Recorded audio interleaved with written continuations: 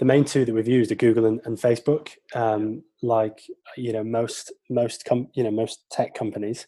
And one of our internal criticisms is that we left acquisition too late, because it took so long to serve customers at the beginning. We had demand from just a sprinkling of Facebook ads in the beginning was effective at keeping us at capacity, and so we've had to manage capacity certainly for the first 18 months. That was something that we had to be very careful with, and basically we were at capacity. Hello and welcome to the Digital Spaceship Podcast, a marketing journal hosted by Blue Drop Studio co-founder Anna Rawinska and myself, Omar Juman. This podcast has one vision, and that is to educate, inform and inspire others who are trying to build their tech brand. Tune in and listen to us chat ideation, marketing, scaling and everything in between with up-and-coming entrepreneurs, stakeholders and investors in tech startups across the world. We'll be diving into the details and also hearing about the journey. So without further ado, let's jump into this week's episode. In this episode, we're speaking with Jasper, co-founder at Pact. Pact is a travel tech startup that helps you plan the best holiday for your friends, family or teammates by helping you organize yourselves, find the right option and book without hassle. Welcome everyone to another episode of the Digital Spaceship Podcast. Today we're talking to Jasper from Pact. Lovely to have you on the show, Jasper. Thank you very much for taking the time to speak with us. Give us a bit of a background on yourself and introduce Pact for us. Well, thanks for having me on. Of course. So Pact is a group travel company. So we help you spend more time with your favorite people by making it easy to organize yourselves, find the right option and book without hassle. So we launched 3 years ago. Before that, I kind of always wanted to run my own business, but leaving uni didn't have a great idea. Probably didn't have the confidence to pursue one if I did. But it was always my intention, and I thought, okay, I don't have a good idea, but I might as well, put some skills together that will be useful when a good idea comes along. So I went and qualified as an accountant for my sins. As you do. Yeah, and so I did that for 4 years, then moved to a smaller business to go and look after the finances from the inside, which is obviously a different thing to working for a financial services firm. And that's where I met my now co-founder, who was, taking the mickey out of me for being the finance guy. And I kind of told him this story. And he was like, actually, I've been thinking about something. And, I was keen. I thought it was a good idea, and the rest is history. Yeah, awesome. So how long ago did you guys launch? So we launched in September 2017, having started sort of conversations and establishing the business back in April. That was when we were still working full time together. In September of that year, we kind of broke the news to our then boss, whose reaction meant that we left immediately, and so we were straight into it, and that was pretty exciting. Yeah, definitely. Interesting. So you mentioned that you've got more of an accounting background then. So in terms of you've got another co-founder, what are sort of the roles and responsibilities that you guys juggle between yourselves? Yeah, so we it kind of happened organically. We just, as we were thinking about the business and what we wanted it to be, and you have lots of different conversations, and gradually you realize whose skill set is most suited to different aspects. And obviously you can't pay someone straight off the bat to perform all of the areas of the business effectively straight away. So you have to kind of learn. And obviously I was looking after the finances. That was fine. I always found marketing quite interesting, especially digital marketing. And so I kind of just rolled my sleeves up and kind of just self-taught, everything I've learned so far. And kind of we just worked it out as we went. And Tom, he was more naturally technical. He taught himself some basic coding, and gradually we've kind of moved. We've kind of, at the beginning it's all messy. You've got so many things to worry about, and you kind of do what you can. And gradually we just kind of got better at our constituent parts, and we've over time brought in experts to help us in various areas as you do. And now it kind of works quite nicely. I look after finance and marketing. Tom looks after the product, and our other partner Ed, he looks after operations, and that's kind of how it's divvied up at the moment. Cool. And in terms of Pact, then, what's sort of your North Star metric? Would that be how many trips users have booked with you guys, or is it how many users you have on the platform? Well, it changes over time. At the moment, so it's difficult. That North Star metric has had to change because obviously travel has changed quite a lot over the last couple of months. Yeah. So to answer that question, I kind of have to go into a bit more detail about how we kind of got to where we are. Yeah. Because we launched MySwift was a WhatsApp and Messenger enabled travel service, and the premise was that the online travel space is dominated by huge like meta search, websites with millions of options. Yeah. So there's no real human interaction involved in booking, and actually there's so much choice, it's overwhelming. So it actually takes longer to book a trip than it did when you just used to walk into a high street travel agent. And also everyone chats to each other in WhatsApp all the time. So why not chat to a business that way? Coupled with the fact WeChat is like a beefed up social media version of WhatsApp in Asia that there's billions of commerce goes through every year now, and it's growing. And chat is on the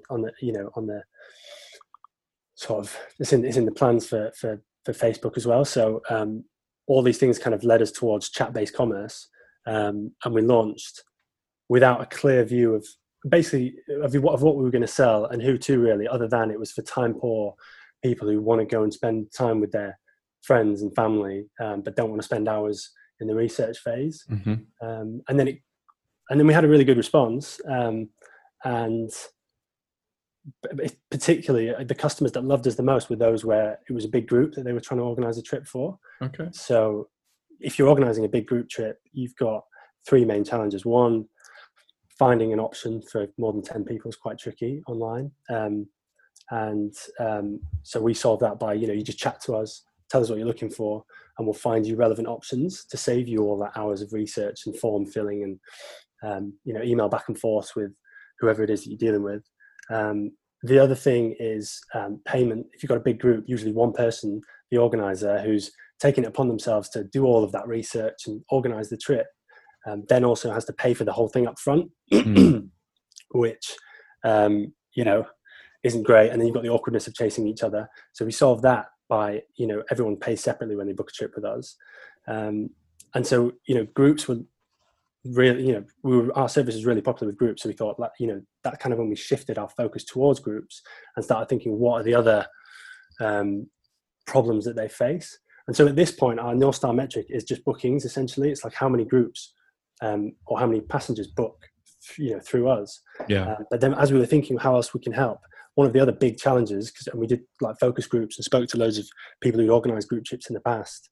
One of the other big challenges is organizing a group and getting commitment on dates, destination, budget, and just forming a plan. And usually that's left to chaotic WhatsApp groups. And if you've been that person organizing a stag do or a hen do or a big family trip, you felt the pain of trying to coerce people into telling you when they're available and not just send you silly memes here and there that's completely irrelevant. And so we thought we can solve this with an app, which we then launched in October 2019, so very recently. And that is essentially, it's a bit like Doodle, which you might be familiar with, easy scheduling, but designed specifically with group trips in mind. And so as the group organizer, you would set up a trip, you put in a selection of dates, destinations, budgets, and then invite your friends in to vote and signal which ones they're available for and what they can make. So you can just see clearly what everyone wants to do. And then it's also helpful because you can request everyone's dates of birth and dietary requirements. So you've got all that in one place when it comes to booking. And so we thought, this is another really useful tool for us to help in the group travel space. And so we launched that in like I say, at the end of 2019, just as a free tool that people can use to help to organise themselves. And then if they wish, they can then come in and chat to us, and we can help them put the trip together. So that kind of blended our North Star metrics. So what do we care about the most? At the time, we were having loads of conversations with VCs, and we kind of recognised that the interest from a VC will come when we've got this app that's scalable and the user base can grow rapidly, virally. If we can latch onto that, that's where huge scale will come from. So users on the app suddenly became more important than how many bookings we make. But the bookings are sustaining the business and keeping us alive. Yeah. And we're not necessarily monetizing users of the app. So it was difficult. And really, we kind of had two. Yeah, sure. And as we come hopefully out of this pandemic, we're kind of focusing more on bookings, but hoping that the app can start to contribute to those bookings. Absolutely. I think that's such an incredibly valuable insight there, just being able to launch with one idea, but then understanding that maybe the way for scaling is through, developing an app or as a separate idea. And that has evolved from the needs that your customers have been experiencing and the problems that they've had. So being able to be like versatile and have the ability to actually take that feedback on, analyze it, and then create a new product around that, I think it's super important and integral for success.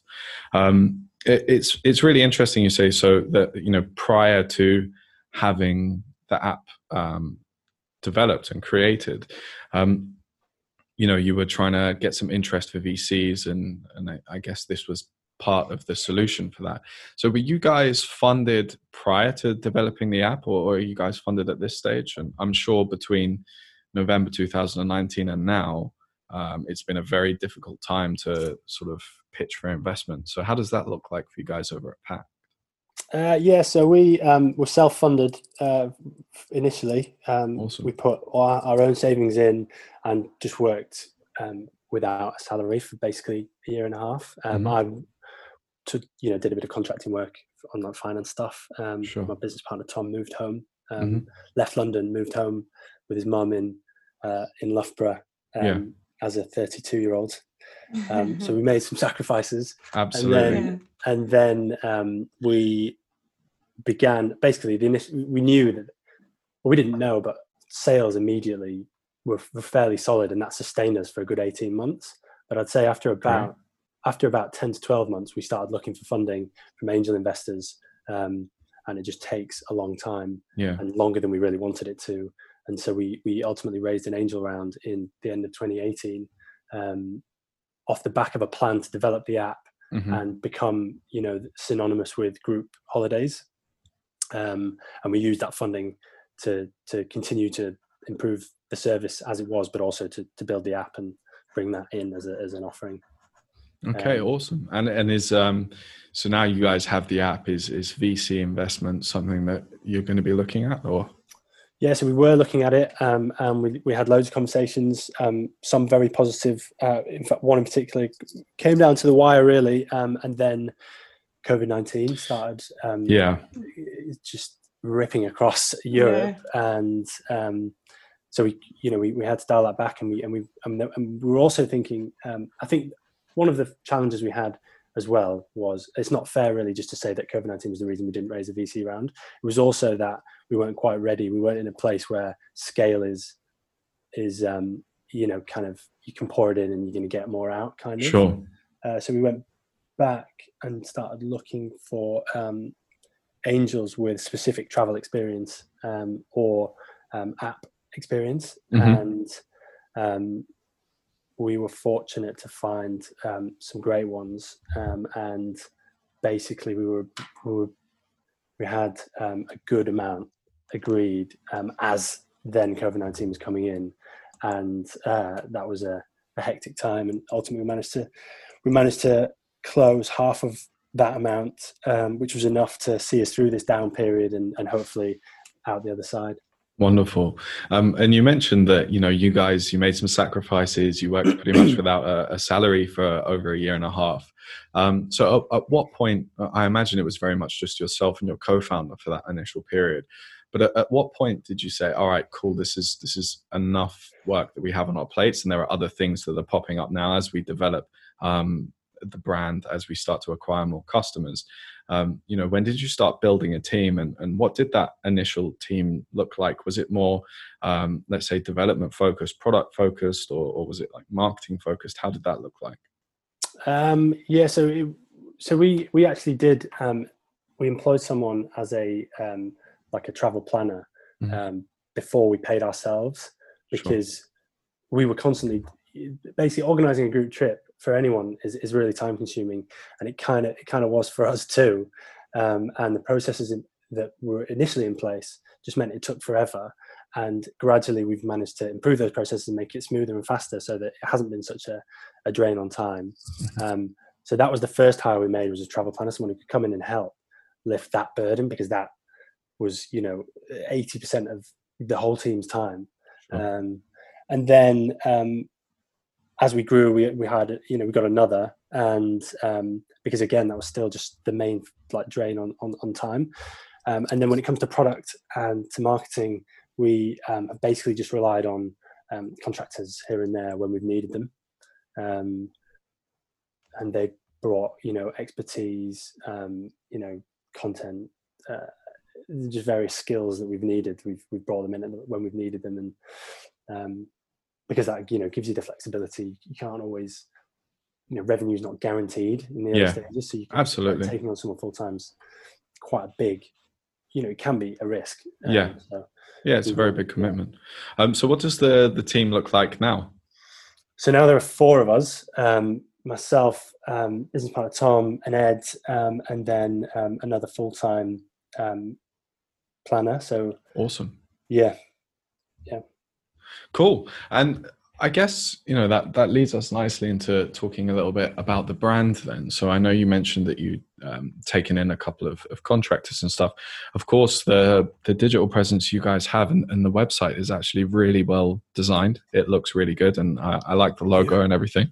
From a brand identity and visual point of view, it's actually really good.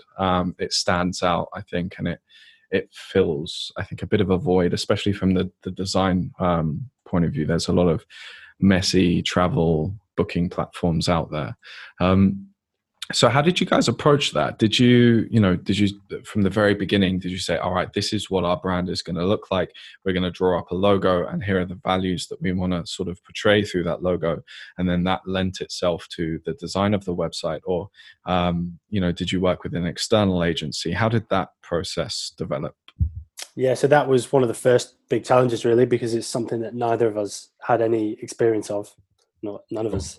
But we have friends who, one was a marketing strategist for Havas, and had good contacts in both design and branding. And when we basically just had, it was just like one of the evenings and weekends jobs where you kind of all get together and decide, okay, just go through the process of, I can't remember exactly how we did it, but it was a long-winded process of what, thinking about your voice, thinking about your personality, thinking about who your customers are. And it was all new. And we just kind of walked through it. We knew it was important, but we didn't really know how to do it. We've actually just redone it. So I've got a clearer idea of what happened. I can remember it more clearly. But there's so much guidance online, and like I said, we were fortunate to have friends who helped us in that respect. Sure. Did you work with the same consultants and external partners on the rebrand, or was that a separate? We did use the same designer, who's helped us kind of since day one. Cool. He's been great, and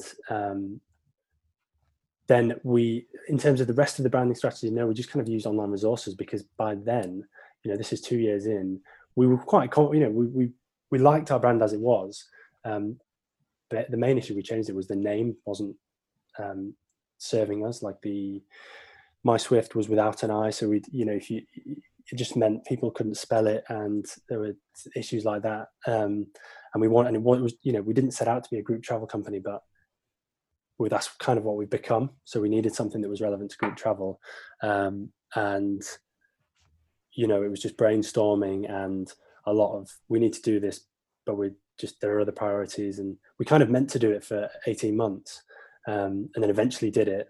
And by then we just had a clearer picture of what we stand for, what customers are like. You get feedback from customers, from friends. And so that has fed the kind of latest. And there's still, we've actually, when I say, because we did the rebrand, but it was kind of, we just wanted to change the name, and it was quick and dirty, really. Over the last couple of months, we've done a proper, we've given a lot more thought to our brand as a whole, and bringing it up to date. And we're actually gonna put that whole thing on the website over the coming weeks. Great.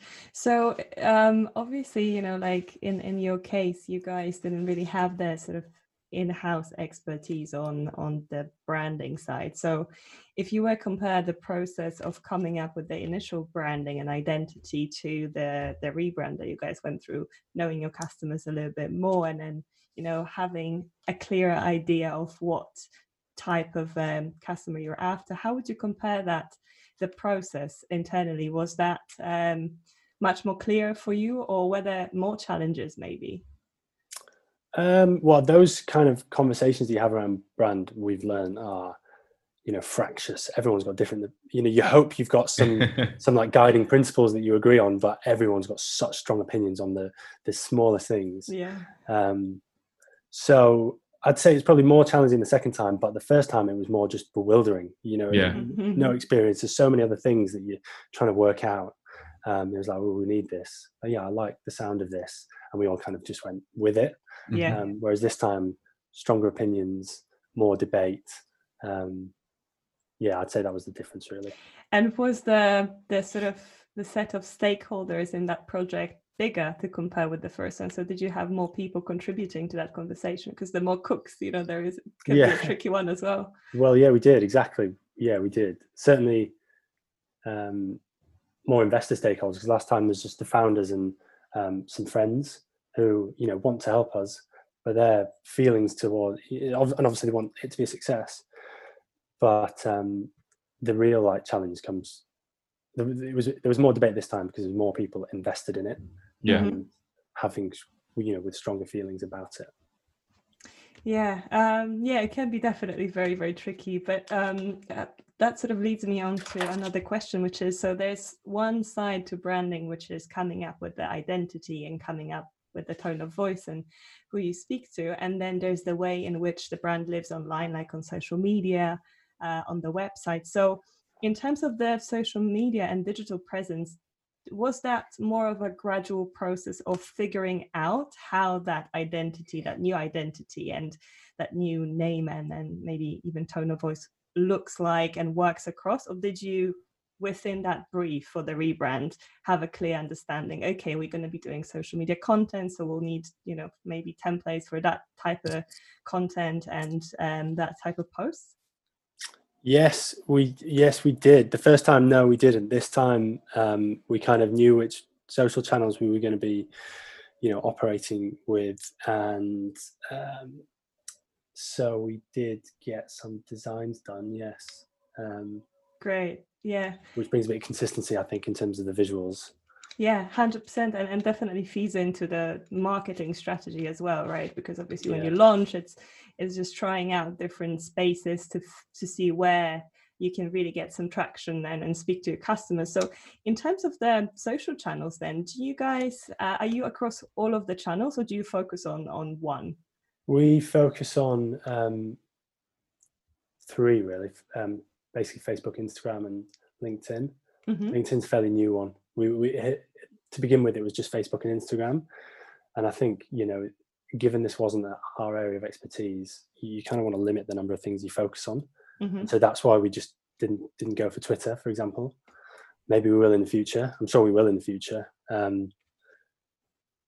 we've kind of thought that LinkedIn's the next one to add. We've kind of added that in the most recent rebrand because we've got quite a few like companies who are customers now, and that's an area we've been working in increasingly. So it just seemed like a sensible one to add to the list.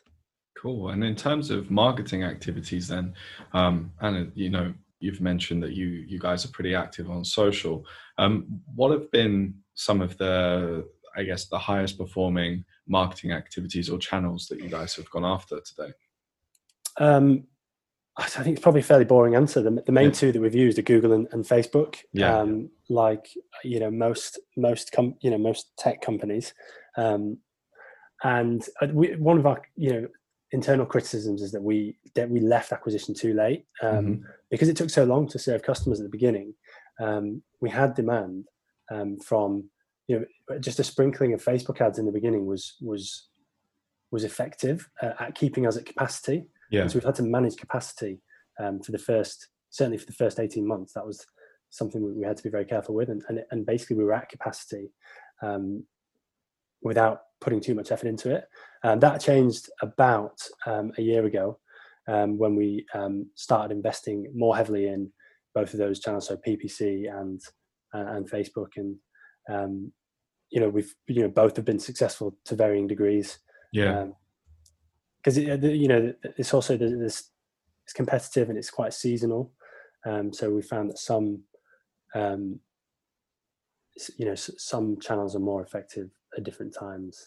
Interesting. When you say seasonal, so of course there's over winter time people go skiing, over summertime people go to the beach and to hotter countries, and maybe vice versa. So what is actually the more popular season for you guys?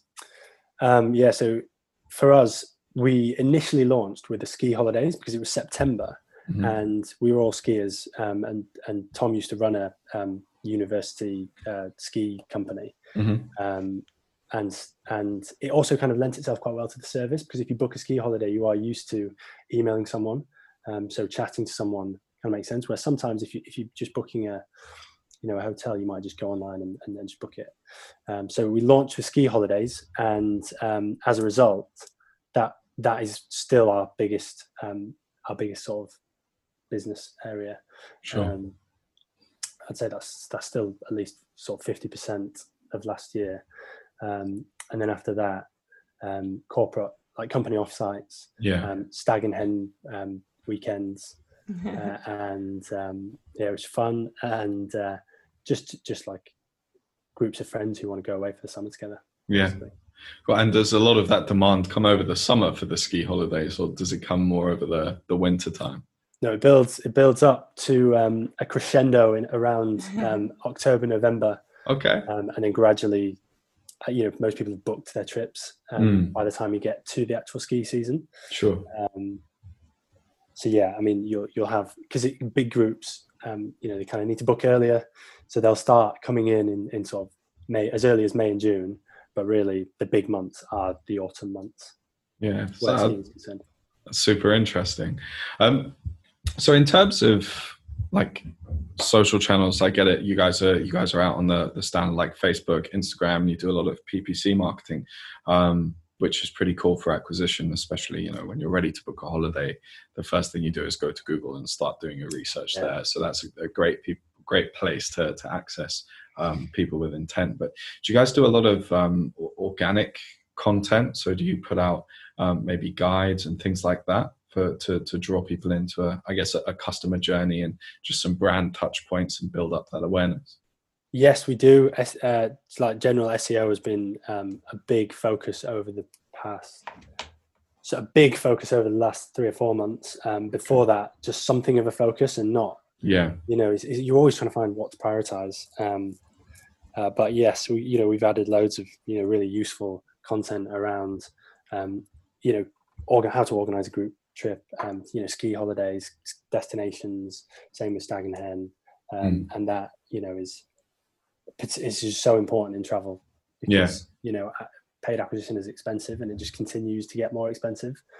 So that kind of organic traffic base needs to grow really for the business. And it takes time for SEO to kick in as well. Have you started? I mean, if you've started over the past 3 or 4 months, I guess this could be considered a good or a bad time to start, depending on how you look at it. Of course, we're going through the COVID pandemic at the moment. However, maybe that provides the platform for people to take a step back from actually booking straight away and spending more time doing research, in which the search queries or volumes for, these guides and organic pieces of content that you're putting out there may actually increase in demand. Yeah. I'm not sure. Like, how have you? I hope so. Yeah. Yeah. SEO is a really tricky one, especially I think, if you can always kind of do it a little bit. But unless you specifically focus on it, you're not going to be able to compete with those guys who are, once or twice a day putting out that super long form or relevant content, right? It's a really tricky thing. So that's really interesting. So I guess considering COVID, considering the lockdown, what do you guys have on the roadmap? What do you guys have on the agenda for the future for Pact?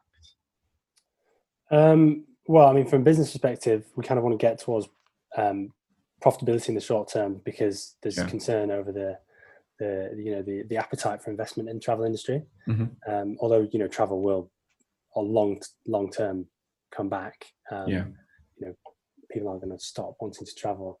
In the short term, we think the safest play is to just get towards profitability. So it's that. So it's focusing on providing great content and encouraging people to book for next ski season, and then beyond.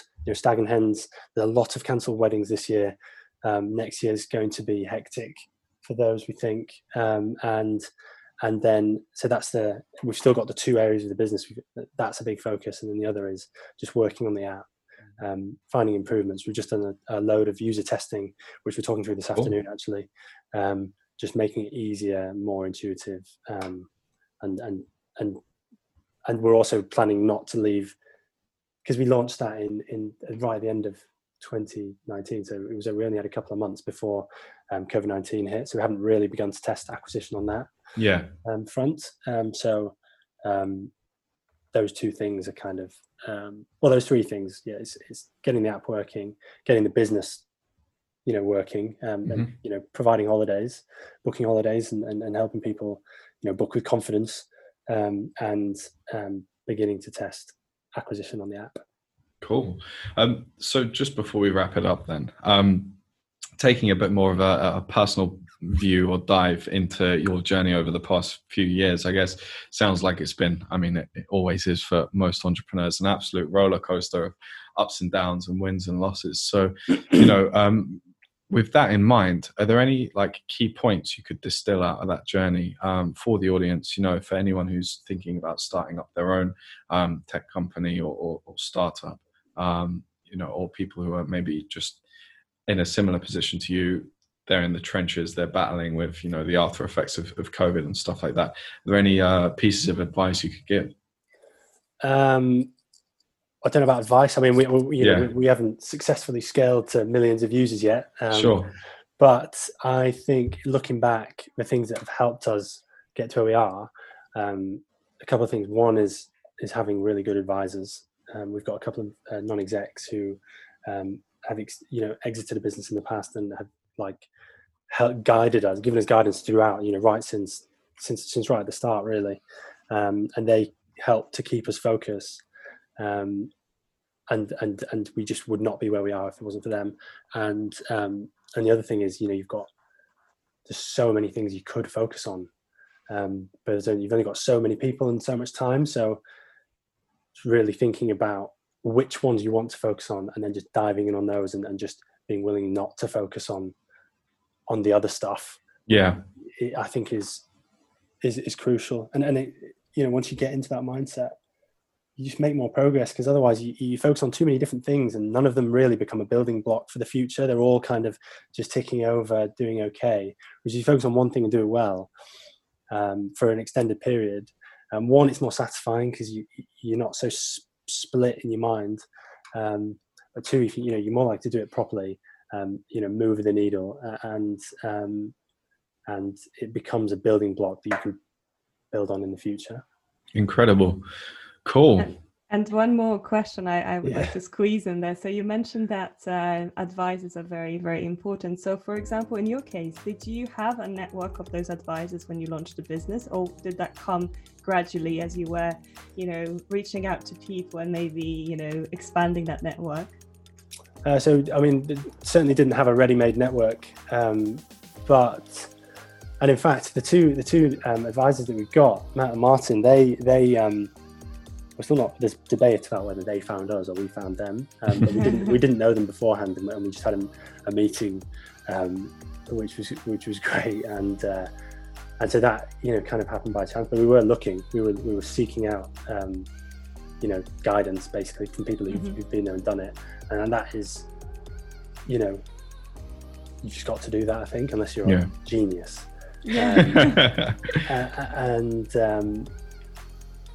And then, you know, apart from that, in terms of advice on different aspects of the business, like marketing and things, just, no, again, not really ready-made. You know, friends worked in marketing, friends worked in various things, and people, you can ask them and get introductions, and or kind of just, you know, recognizing a problem and then just seeing if you know anyone who might be able to help you solve it. Mm-hmm. So a huge thank you to Pact for speaking to us. You can find them online at pact.co or follow them on Instagram at all_pact. You're listening to the Digital Spaceship Podcast, a marketing journal by Blue Drop Studio, a digital marketing and creative content agency based in London, UK. We're on a mission to grow the tech brands of tomorrow with creative content and social media advertising. Check us out on LinkedIn and bluedropstudio.com, or hit us up on social at HeyBlueDrop on Instagram, Facebook or Twitter. Your hosts are at Anna Rawinska and at Omar K. Juman. If you want to talk about digital marketing for your brand, drop us a line at hello@bluedropstudio.com. Thanks so much for listening, and we'll see you in the next episode.